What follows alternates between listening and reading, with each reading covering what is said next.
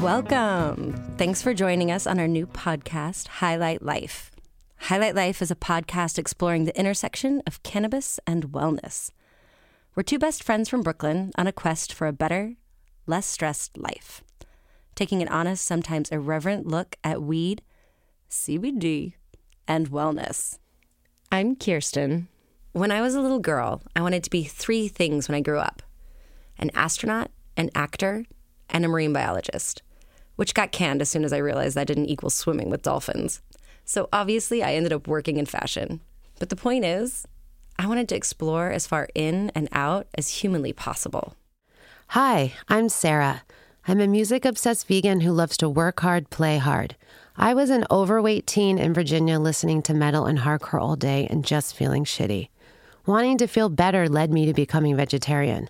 I first tried cannabis with a Rasta roommate I lived with in the East Village. And that was the beginning of my quest to learn more about and use natural plants and healing practices. Today we are speaking with Dr. Caroline Hartridge. She is a doctor of osteopathy, general practitioner trained in whole foods plant-based medicine. In part one of our conversation, we talked to Dr. Caroline about how the death of her ego led her to becoming a cannabis doctor. She also dives into how osteopathy is evidence-based medicine, which sees humans as mind, body, and spirit, self-healing entities, and reasonable treatment takes all of this into consideration. Hello. Hi. Hello. Welcome, Dr. Caroline. Dr. Caroline's in the house today. Thank you. It's great to be here. Thanks for having me. Okay, so we're going to dive right in. Yeah. We're not going to mince words because we want to get right to the goods. You have come up with a line of products, CBD, and we have some. Can you talk us through it? You do. So you have in your hands EAT, which is a cacao-based CBD isolate product. Nice. And the cacao comes from Costa Rica, and we can get more into that. But it also has a little bit of chili powder or cayenne in it for some vasodilation, and a little bit of pink Himalayan salt. All the things. And then some sunflower lecithin for stabilization. But it is oil-free, and it has a little bit of coconut nectar. I don't know why I was spacing on it. So it's easier with the to just tell you the story of it. But I would develop these for my diabetic patients. So coconut nectar is really low glycemic index, which is why we use it. And then there's no oil in them. I was telling you earlier that they used to melt. We couldn't ship them. It was a whole big problem. And then philosophically, I just didn't want to have oil in them. Yeah. So it's fermented cacao from Costa Rica, the coconut nectar, a little bit of cayenne, some pink Himalayan salt, and then 30 milligrams of CBD isolate. That's amazing. So you put it in your mouth. Okay. And then you're going to let it melt in your mouth. You're not going to chew it and swallow it. And that's because the isolate will go into your buccal mucous membrane. So it's going to get absorbed into your bloodstream in your mouth. Amazing. When do you recommend people take these? So I recommend it either in the morning or in the evening on an empty stomach. And because the CBD works with your endocannabinoid system in a way that if you need to relax, it'll help you relax. If you need a little bit more focus, it can help you do that. It's going to meet you where you are. It's an adaptogenic in that way. So it doesn't matter if you take it in the morning or the evening. And then the cacao has been fermented and not roasted, so there's no caffeine in it. Oh, perfect. Okay. Awesome. Because I already had caffeine and I have an empty stomach. There you go. I've had a coffee too, but it's empty, so here we go. Just let it melt. We don't call them chocolates because it doesn't really taste like chocolate. It's got like a nice bitterness to it, but in a good way. Like I really like it. I think of it more as like a nice glass of wine. I try not to eat my own product too often, otherwise there would be none. Yeah. Well, the rule of what is that? The rule of the dealer. At least it's a reminder. Your own drugs. At least you're like, oh, this is delicious. I made it. So you're checking. You got to check in on it, right? I do quality control because they're now made by a chef in a professional kitchen and stuff. When the company first started, it was out of my kitchen in Long Island. Whoa. And I love that. That's awesome. I was making them by hand per order. Wow. And it was very zen and therapeutic to sit there with a measuring cup and pour them out. And we actually do the CBD isolate per truffle. It's measured out. Wow. And it just, after several years, it grew enough. When did you start? The business started in 2016. Oh, so this is interesting because I feel like there's something in that you've been doing it for so long, and so many of the other companies are like 3 months ago. Yeah. Well, and we've taken time over the past year to kind of be quiet on purpose and regroup and reorganize and come up with a much longer, bigger plan. I just dove into business because I had patients that wanted product. I had no idea what I was doing. Oh, really? Yeah, but that's I think the organic way to do it. You're doing it for the need and not for the market, as it were. And like you learned in real time, and that's why I was saying it's so interesting that your product has been around for so long, because you actually have learned and adapted along the way. Where so many are so new or just labeled, and I don't know. I think that there's something really magic it's not, in that. There's a lot of people, it's not really integrity based. It's like, oh, well, I can make money in this, so I'm going to try to put something out there. Certainly, if you had asked me 3 years ago, when I just really started going into private practice, if I was going to be an entrepreneur or be participating in the cannabis space, I would have been like, yeah, don't think so. Me either. I know. But I had a patient who had followed me from the hospital to private practice, had graduated from hospice twice, and in that process had really gotten off all of her heavy pain meds and anti-anxiety meds, but still had pain and anxiety. Right. Even like it didn't disappear just because she stopped taking the medication. What was she taking? Nothing? She just went from that to nothing? Yeah. So quality of life was horrible. She was really struggling to maintain weight. But respiratory status was also such that we didn't want to do any more pain management that would compromise breathing. So she was in a pretty unfortunate situation and back at home and bedridden. Oh, no. And so I would see her once a month to kind of check in and do prescription management. And she was just a riot and had a great sense of humor and was really sharp and had an interesting, colorful life and would share those stories with me. So I felt very connected to her and was inspired to do something to try and make her life better. Right. And that January, so I had started practice in October, and in January, chronic pain came on as an acceptable condition in New York for medical cannabis. So I remember sitting on her bed and saying, listen, it just happened, but I will certify myself this weekend if you're willing to try it. Like, this is something for me professionally that's uncomfortable. I didn't ever think I would become a medical cannabis provider. Oh, wow. So that was the That's catalyst. the end. Oh, wow. But it's such a That's nice, awesome. genuine, like, I just want to help you. I want you to feel better. So I'll do this. Yeah. And we'll take this journey together and learn together. That's so cool. So we got her a caregiver, and I sat with her while she medicated the first time, and I watched her arms unfurl from contraction and chronic pain.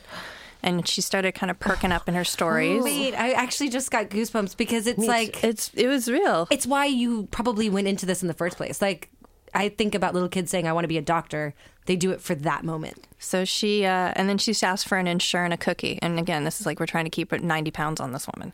And so it was like, I had an ego death there on her bed because I had this fear of how I was going to be perceived by my colleagues. Mm-hmm. I'd worked so long and hard to become a physician. I didn't want to be a pot doctor. Yeah.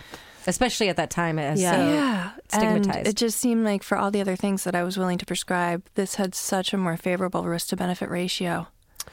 Did it also improved her appetite too? Yeah. So right? So add that to the list. Right. Can I ask you what age range she was in? So she was 79 when she started her cannabis use. Did she have a stigma? Yeah, she had kind of, we both had a weeping moment on her bed because she realized how immediately it was helping her.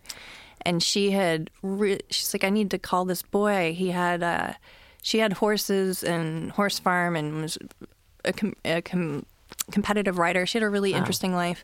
And on the edge of her property, someone had started growing plants. And she found out and was irate and gave one to this boy.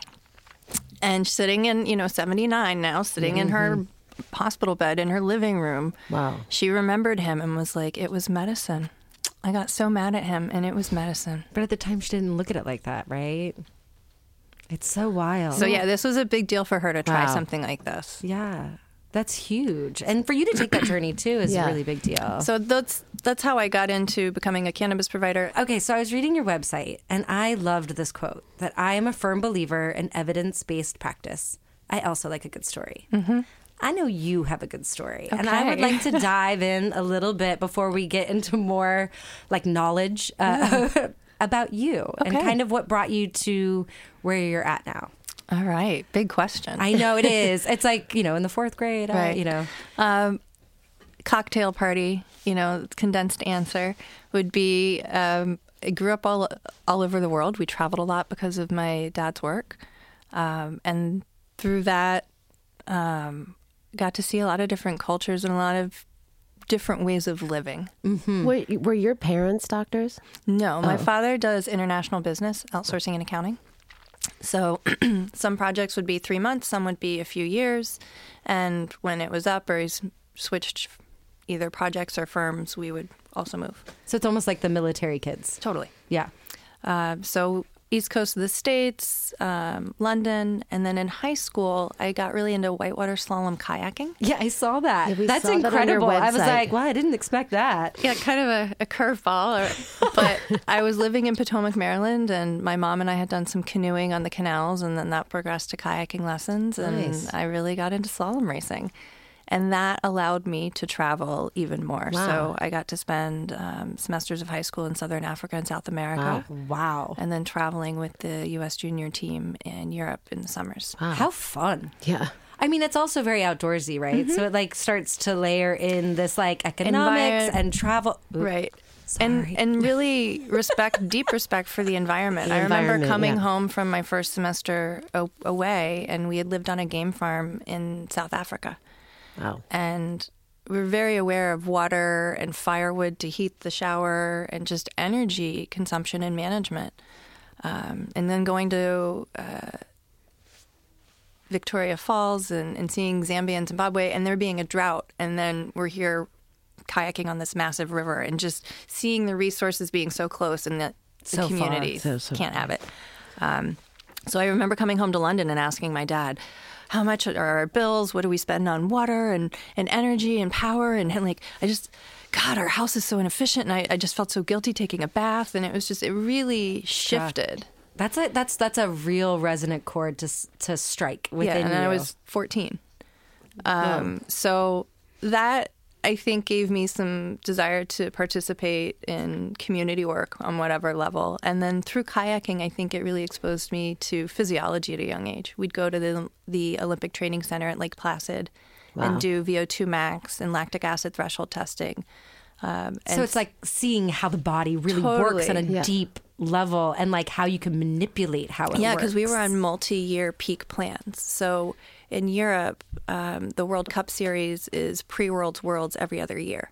And then if you're looking to Olympics, you're looking at, more 4-year cycles. So if you are layering your cardiovascular fitness, your strength, your lactic acid, there are different components. There's sprint and twitch muscles. There's long, slow distance. There's so many different things we wanted to try and manage that you would want them to peak at different times depending on where you are in your competition cycle. Oh, wow. So It gets very scientific. it did. And when you're at a young age and you're learning your body and you're learning your environment, Yeah. and then suddenly you add in that science layer, did this turn on the light bulb So inside that's of what I was you? going to ask. So that's I took that tangent with you Yeah. because I think looking back, that was the beginning of my interest in medicine. It wasn't conscious in that moment. Right. But as I look back and do tell the story, it's like, how did you get interested in medicine? Well, I think sports did it.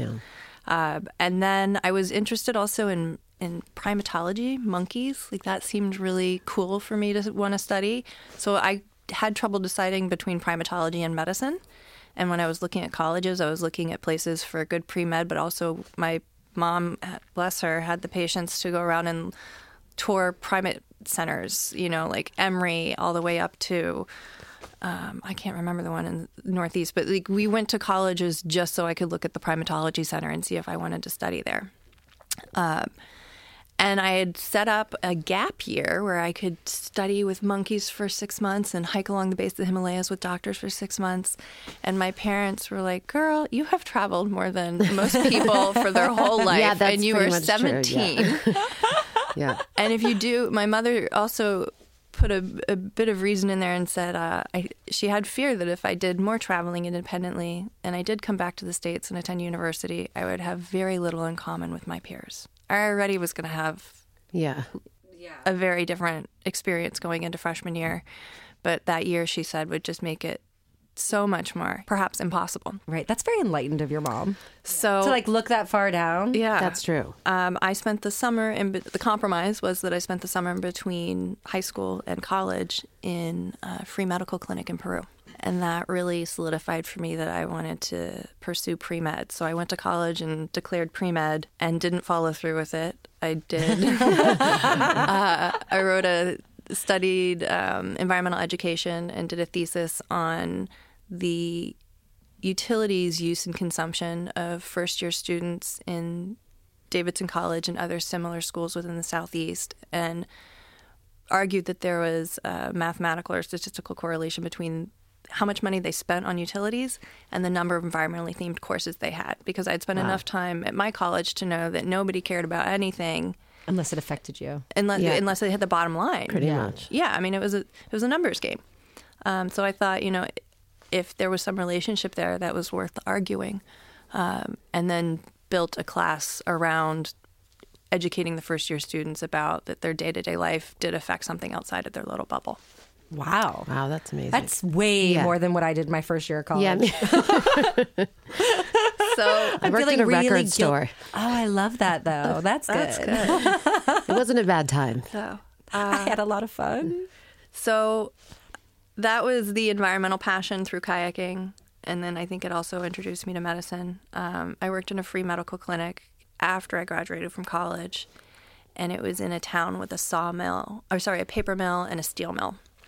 And we saw a lot of upper respiratory stuff. I was going to say. And it's stinky. It smelled. It's paper mill Nosebleeds, weird stuff. And I was also doing some Spanish translation work. So sometimes I could follow the patient the whole way through, even though I didn't have medical skills to be doing that.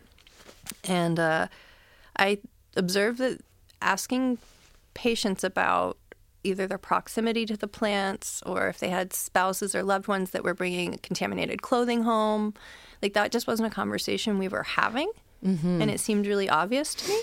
Mm-hmm. Yeah. That was an aha moment of environment and medicine are connected and I can study them. And these two that felt like really choosing a fork in the road for me, like environment or medicine. And I didn't see how they could come together. And working at this free medical clinic in South Carolina, I had this aha moment and started figuring out how to get into medicine. So I went back to school, finished my pre-meds, started working in a hospital, and started applying to medical school. Wow. And then studied public health while I was in medical school, so the master's in public health with the doctor of osteopathy. Is that when you had the shift? I saw on your website that you took some time to study osteopathy. And when did that transition happen for you that you decided to start following that path? So I think that was the universe sending some pretty strong messages to me. I didn't know about osteopathic medicine before. What is it? Just to be clear, I think that this is super important because when we were talking about I have it, patients we were like, sitting in my office and, we're an hour into an encounter and one of them goes, we finally get to, have you even seen a DO before? And they're like, no, what is the difference? So for you all and everybody listening, in the United States, we have two types of fully licensed physicians. So we have allopathic doctors, which are MDs, and osteopathic doctors, which are DOs, doctors of osteopathy. You know what? I actually didn't know what that was. I felt so stupid. That's okay. A lot of people who are even sitting in my office don't know. So so it's a good question. Yeah, it's a good question. Okay. And the allopathic, that word, means induce a symptom to treat a symptom, which we're really good at in medicine, right? Like if you've got high blood pressure, I can give you a medication. We can do breathing exercises. We can do a lot of different things to bring your blood pressure down. So you have a symptom and we can kind of counter that symptom. Right. In the 1800s, there was an MD, A.T. Still, what's his name, who lost his wife and children to disease, to infection, and kind of quit medicine, lost faith in it. Mm-hmm. And his father was in the church, so he went back to studying religion, faith, and also studying the natural world. So I like to think of he kind of had this Siddhartha moment sitting under the tree, where observing the natural world, he noticed that everything around him was self-healing, right? And we were genuinely part of the natural world. Why aren't we self-healing? So then he started digging up dead bodies in the 1800s, which was very taboo. Wow. That's very right? That's not common and probably frowned upon. Like so witch doctor. Yeah, he was known as the crazy man who would have a femur bone in his pocket walking around town. It's a great, there's some really interesting books to talk about a good story. Okay, we're going to put the link in the bio because I actually want to read these because I think that's kind of badass. It's a really, really interesting biography. So he was known as this man who had bones and that he knew all about anatomy because of that. So by just touching the bone, he could tell you the attachments, the different vessels running through it. You could hand him a bone blindfolded and he could tell you what it was. Just extraordinary knowledge. And this developed a reputation. And so people wanted to come and study with him. And he invited women, which again was... Wow, this guy is like revolutionary. It's really ahead of the time here. So he ultimately opened up the first osteopathic medical school. Wow. And the pillars of the stool on which you sit of osteopathic medicine, we say, are anatomy, anatomy, anatomy. We spend a lot more time in anatomy and see quite a few more specimens than our allopathic colleagues. And then we have tenets that drive us through the curriculum that are a little bit different. So while we do the same curriculum, we take boards, we're kind of doing the same hoop jumping as, again, our allopathic colleagues. We have a different approach to the content. So the tenets of osteopathic medicine are one, that you are mind, body, spirit, and that those things cannot be taken apart. I was just going to say that because I saw it on your website. And I say for people who are not comfortable talking about spirituality in medicine, we can take it straight to energy, and that your heart is a battery, and the right-hand rule of physics says that you've got an electromagnetic field. So it could be mind, body, energy too. Right. So the second one is that structure and function are interrelated. Mm-hmm. Pretty basic. Like engineering. Yeah. Yep. The third one is that you are a self-healing entity down to the cellular level, and we know this as homeostasis. Homeostasis, yeah. You know, I also think that psychologically, it's such a nice place to be. If I was a doctor, that's the mindset I would want to be in at all times. Otherwise, it would be really fucking depressing. It's hard. And so the fourth and final one is that reasonable treatment, rational treatment, will take the previous three statements into consideration. This just seems so obvious. Yeah. So that's a different way of looking at biochemistry or pharmacology or whatever it might be. And then we spend extra time in medical school learning how to diagnose and treat with our hands. So part of osteopathic medicine and part of what AT Still learned in that structure and function component is that you can use your hands to manipulate the body and put it back into a place where its ideal structure allows ideal function. So is that are you manipulating the body through like a massage? So some of it can be gentle, like more lymphatic techniques, if you will. But we also learn, we learn how to diagnose and treat all tissue types, whether that's bone or soft tissue or ligaments or nervous system or fluid and lymphatics. We learn the craniosacral mechanisms and then even biodynamics, so working more with the energetic field. And these are all techniques that are associated with billable codes that's recognized by insurance companies. So while it might sound more woo-woo or alternative, these are evidence-based modalities that are recognized within conventional medicine. So we learn how to work with all tissue types, and it's anything from HVLA to myofascial release to counterstrain to cranial work. So a lot of different tools in the toolkit. Wow. I love everything about that and would like to know more about all of that. It's interesting. Did you have to shake off some of the woo-woo like stigma or stereotype when you were doing it? Or did you feel like as you were learning it or approaching it, you had enough science that people kind of respected everything that you were doing? Do you know what I mean? I do. I think it's all about how you personally feel about it, right? So I really found comfort in knowing the anatomy and the physiology and really being able to explain what I was touching from skin all the way down to the layer of intention. And I think that understanding your anatomy on that level allows you to speak a common language with someone who's maybe not well-versed or coming from more allopathic training. So in that way, I was able to do osteopathic manipulation in hospital settings with trauma surgeon teams and inpatient medicine teams, and they would let me work even on them as physicians. So I think once you prove that I'm not just doing a massage, right? Like, and that there's a bit of intention and knowledge that goes with these different techniques and manipulation, it doesn't feel woo-woo at all. And if anything, a lot of these allopathic colleagues or mentors or professors are thinking, I wish I would have learned that. Like, I mean, absolutely. Yeah. It does. I don't feel like it is. I just think that like sometimes that's like the outside. Yeah. Do you think it's language? I do. Like there's like a language of being able to communicate it concisely in a way that people can understand it. That takes that mysticism away. I've heard about cranial sacral work where the people can like move around your parts. Is that sort of like tied to that, or is that something? So we learn to work with the cranial mechanism. And one thing I love to explain to patients is the cranial mechanism and kind of what it is and what we're doing.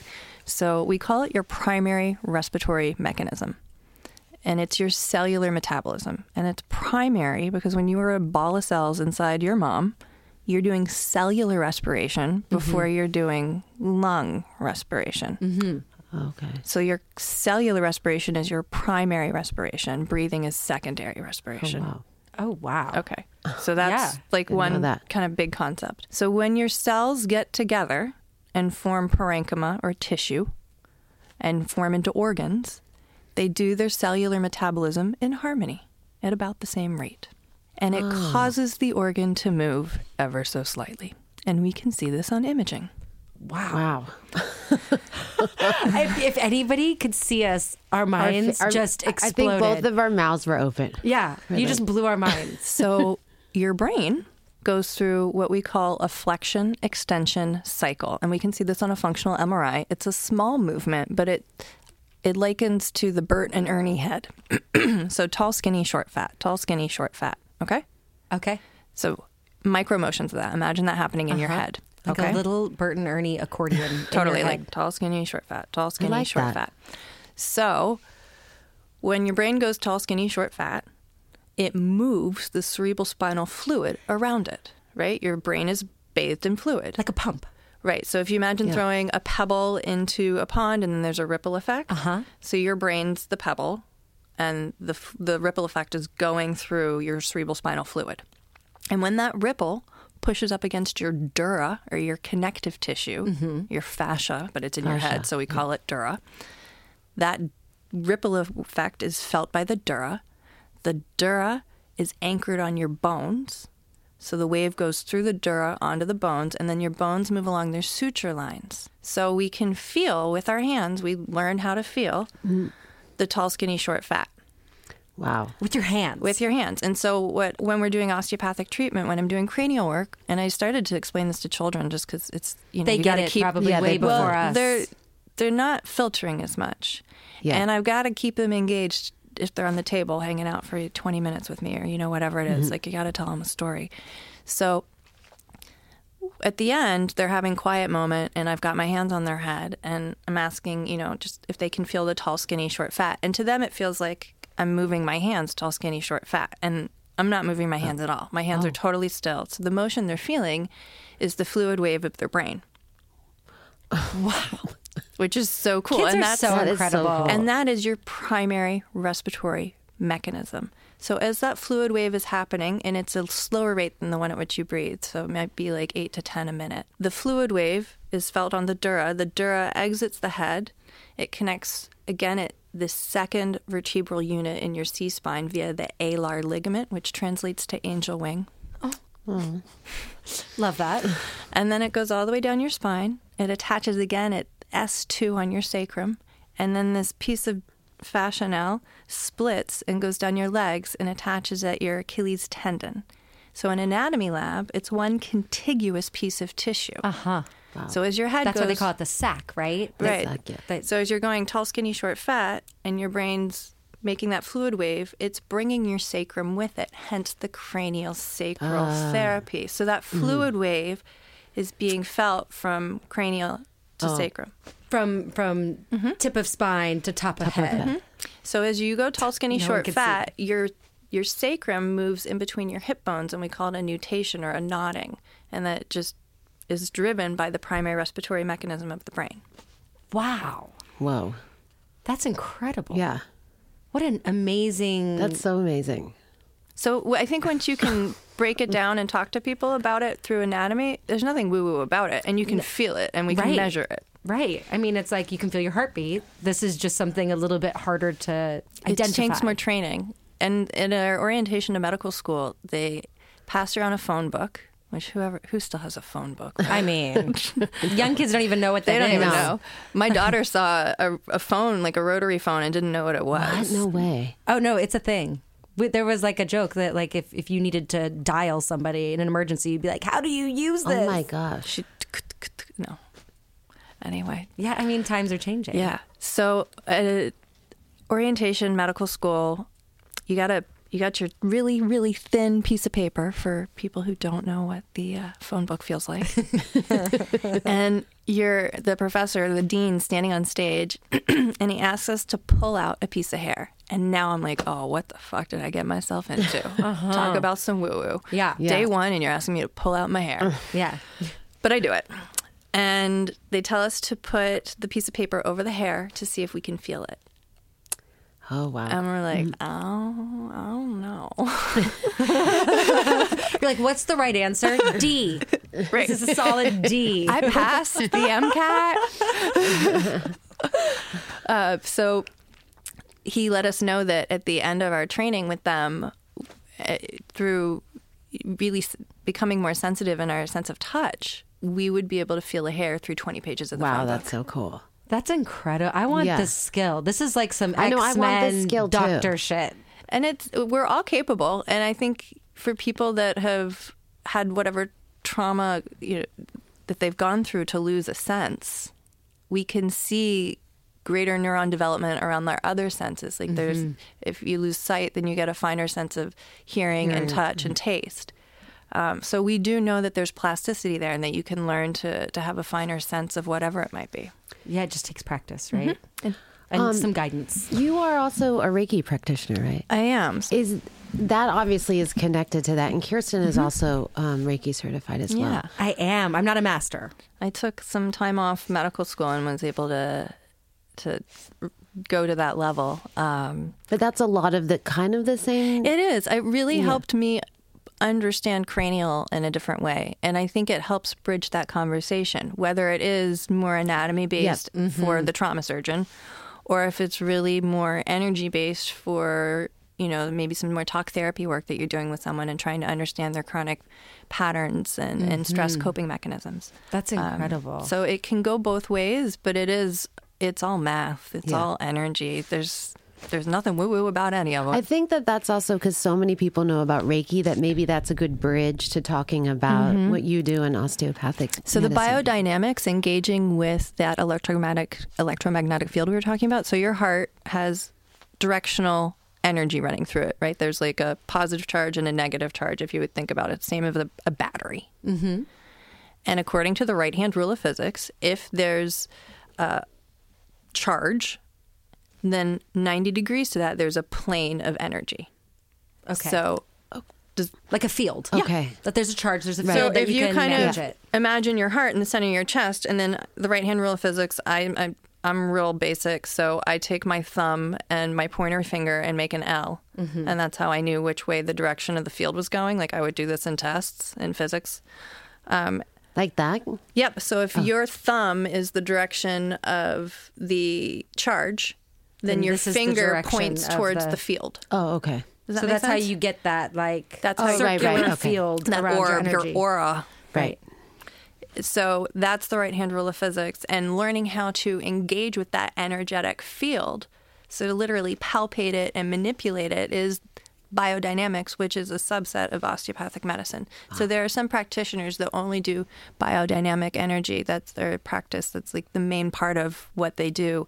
And people come from all over to see them. And if you're observing, it's like, and you don't know what's going on, you just think, like, what are we doing for an hour?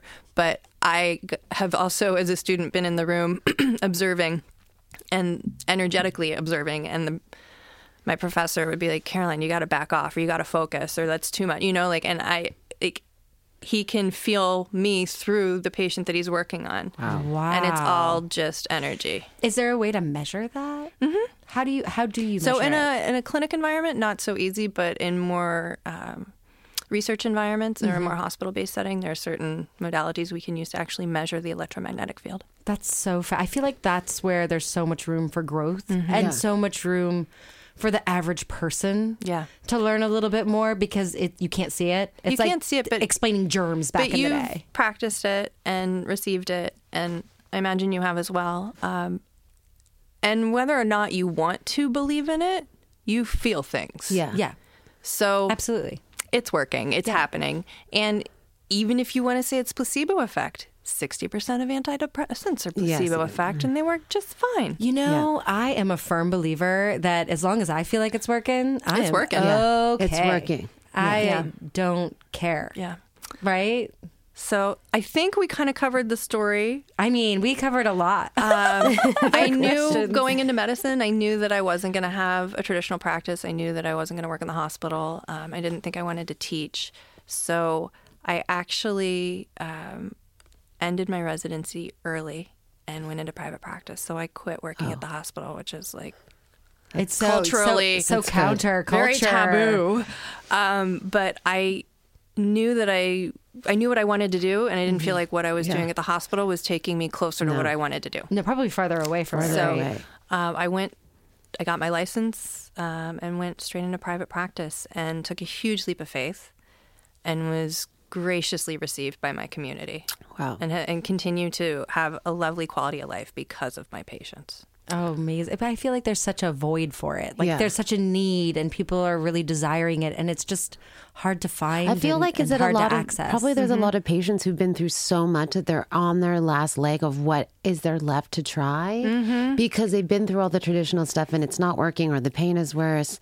Those are a lot of the people that I end up. They come in with a file, and it's thick, and they're exhausted and exasperated, and sometimes they just walk in and cry because they've been through it. They've been through it, and it is mind, body, spirit. You can't take away the emotional tag that this takes a toll on. I think through that process too, it drains the spirit, and so it actually makes you weaker with the body stuff, with the physical pain and the suffering. And I think being seen can be. It can be triggering, it can release a lot, and it can also be very therapeutic. Some of my patients that have had a more allopathic experience, which by the nature of the system, I think is a little bit more compartmentalized, or we rely on subspecialties, and it's harder to see the whole picture. But it's also really good at doing some things, because there's such a breadth of information that you can't know it all. So you really do need those focus on you need it. Yeah. But sometimes it's hard to see the forest through the trees, if you will. And by the time they do find me, I can tell their story back to them in a way that makes sense to me, and that does correlate with physiology or an imbalance in their autonomic tone. So their fight or flight is way up, heavy metal's too loud, and the classical is way too low. So the sympathetics are too high, the parasympathetics are too low, and it's causing adrenal fatigue, and their hypothalamus pituitary adrenal axis is off. And it's making them irritable and anxious, and they are jumping because they can't sleep at night, and their bowels are off, and their libido is horrible. And they're like, "Oh my God, how did you know all that?" And it's like, because it makes sense. I definitely saw You're not crazy. My mother was going through all of that stuff. And a lot of them have been told they're crazy, that they need to be on antidepressants or something. Well, then they layer that onto all the other my treatments mom was they're on a cocktail of that with the antidepressants on the top. That's what I get to do for some of them, is if they want, and again, I'll keep prescribing your antidepressants and statins and stuff if that's what you tell me you want. Right. And that's your desired quality of life, then I'm right there with you. But if you come in saying, I've been put on this baggie full of pills, it started 3 years ago, they've just gotten more and more, my quality of life has gotten more and more shit, I don't even know who I am anymore, I'm willing to try anything. It's like, okay, I hear you, and we're going to taper off those, and we're going to do some major lifestyle adjustments. I think we're in a good place to do a little check-in and see how we're feeling after taking our delicious, CBD cacao moments. And I have to tell you, I'm having a very different experience than I've ever had, which is I feel relaxed and focused. I finally understand that because people have been saying it. I'm like, isn't that counterintuitive? Because I feel like I need to feel the caffeine and up. No, but you know what I mean? Yeah. To actually feel like kind of everybody says easy. it, but do you really feel that way? And I feel very focused. I don't feel like I'm going to take a nap. I feel very awake and alert, but at ease at the same time. Like there's and I have to tell you, calm. I feel at ease, definitely. I love it. I love this feeling that I have right now. It's nice. I feel engaged. I felt very present. I didn't space out or tune out at any points, which usually, you do. And 30 milligrams is enough for a daily dose for people. If you're deficient, like we call endocannabinoid deficiency, which is maybe where your adrenals have been really fatigued and you are very stressed out. So maybe your first dosing for a week to a month needs to be 50 to 100 milligrams a day. I was taking a lot. I've been taking a lot. And it depends on your stress level. You got to find that sweet spot. And I have some patients that were deficient and then get back to their baseline, and then 30, 15, 10 milligrams a day, depending on, again, their stress level, is enough. So I feel that. I feel 30 milligrams. Like I feel lovely too. And it's a nice like body relaxation, almost like a Epsom salt bath. Yeah, it's a body relax. My body is at ease. But there's a nice smile. Present. Yeah, and we're focused. Yeah. So coffee gives me, I haven't had caffeine probably in 2 years, but I remember sweating, jittery, and just kind of like... Yes. Well, we were saying taking CBD, but coffee kind of takes that kind of stuff away. Yeah. And so it's nice to be alert and awake without that jittery component. Yeah. Caroline's, your website is drhartridge.com. Correct. For products, that is... drhhs.com. Okay. And you have an Insta too? Insta is Dr. Caroline Hartridge, and you can link to all of it from there. Yeah, so go check out her stuff. It's amazing and see what she has to offer. Stay tuned for part 2 with Dr. Hartridge, where she talks about plants as medicine, self-healing through a plant-based diet, and the role cannabis plays in medicine. Join us on this journey. Let's explore, experiment, and learn together how cannabis, with some good old self-care and mindfulness, can help us feel good. So let's highlight life in a really positive way that just makes us all better humans. Check out our website, highlightlife.com. Follow us on our Instagram at highlightlife, and click subscribe on our podcast to take this wild ride with us. Big thanks to Gary's Electric Studio in Greenpoint, Brooklyn, and to Raiton on Thrill Jockey Records for the music.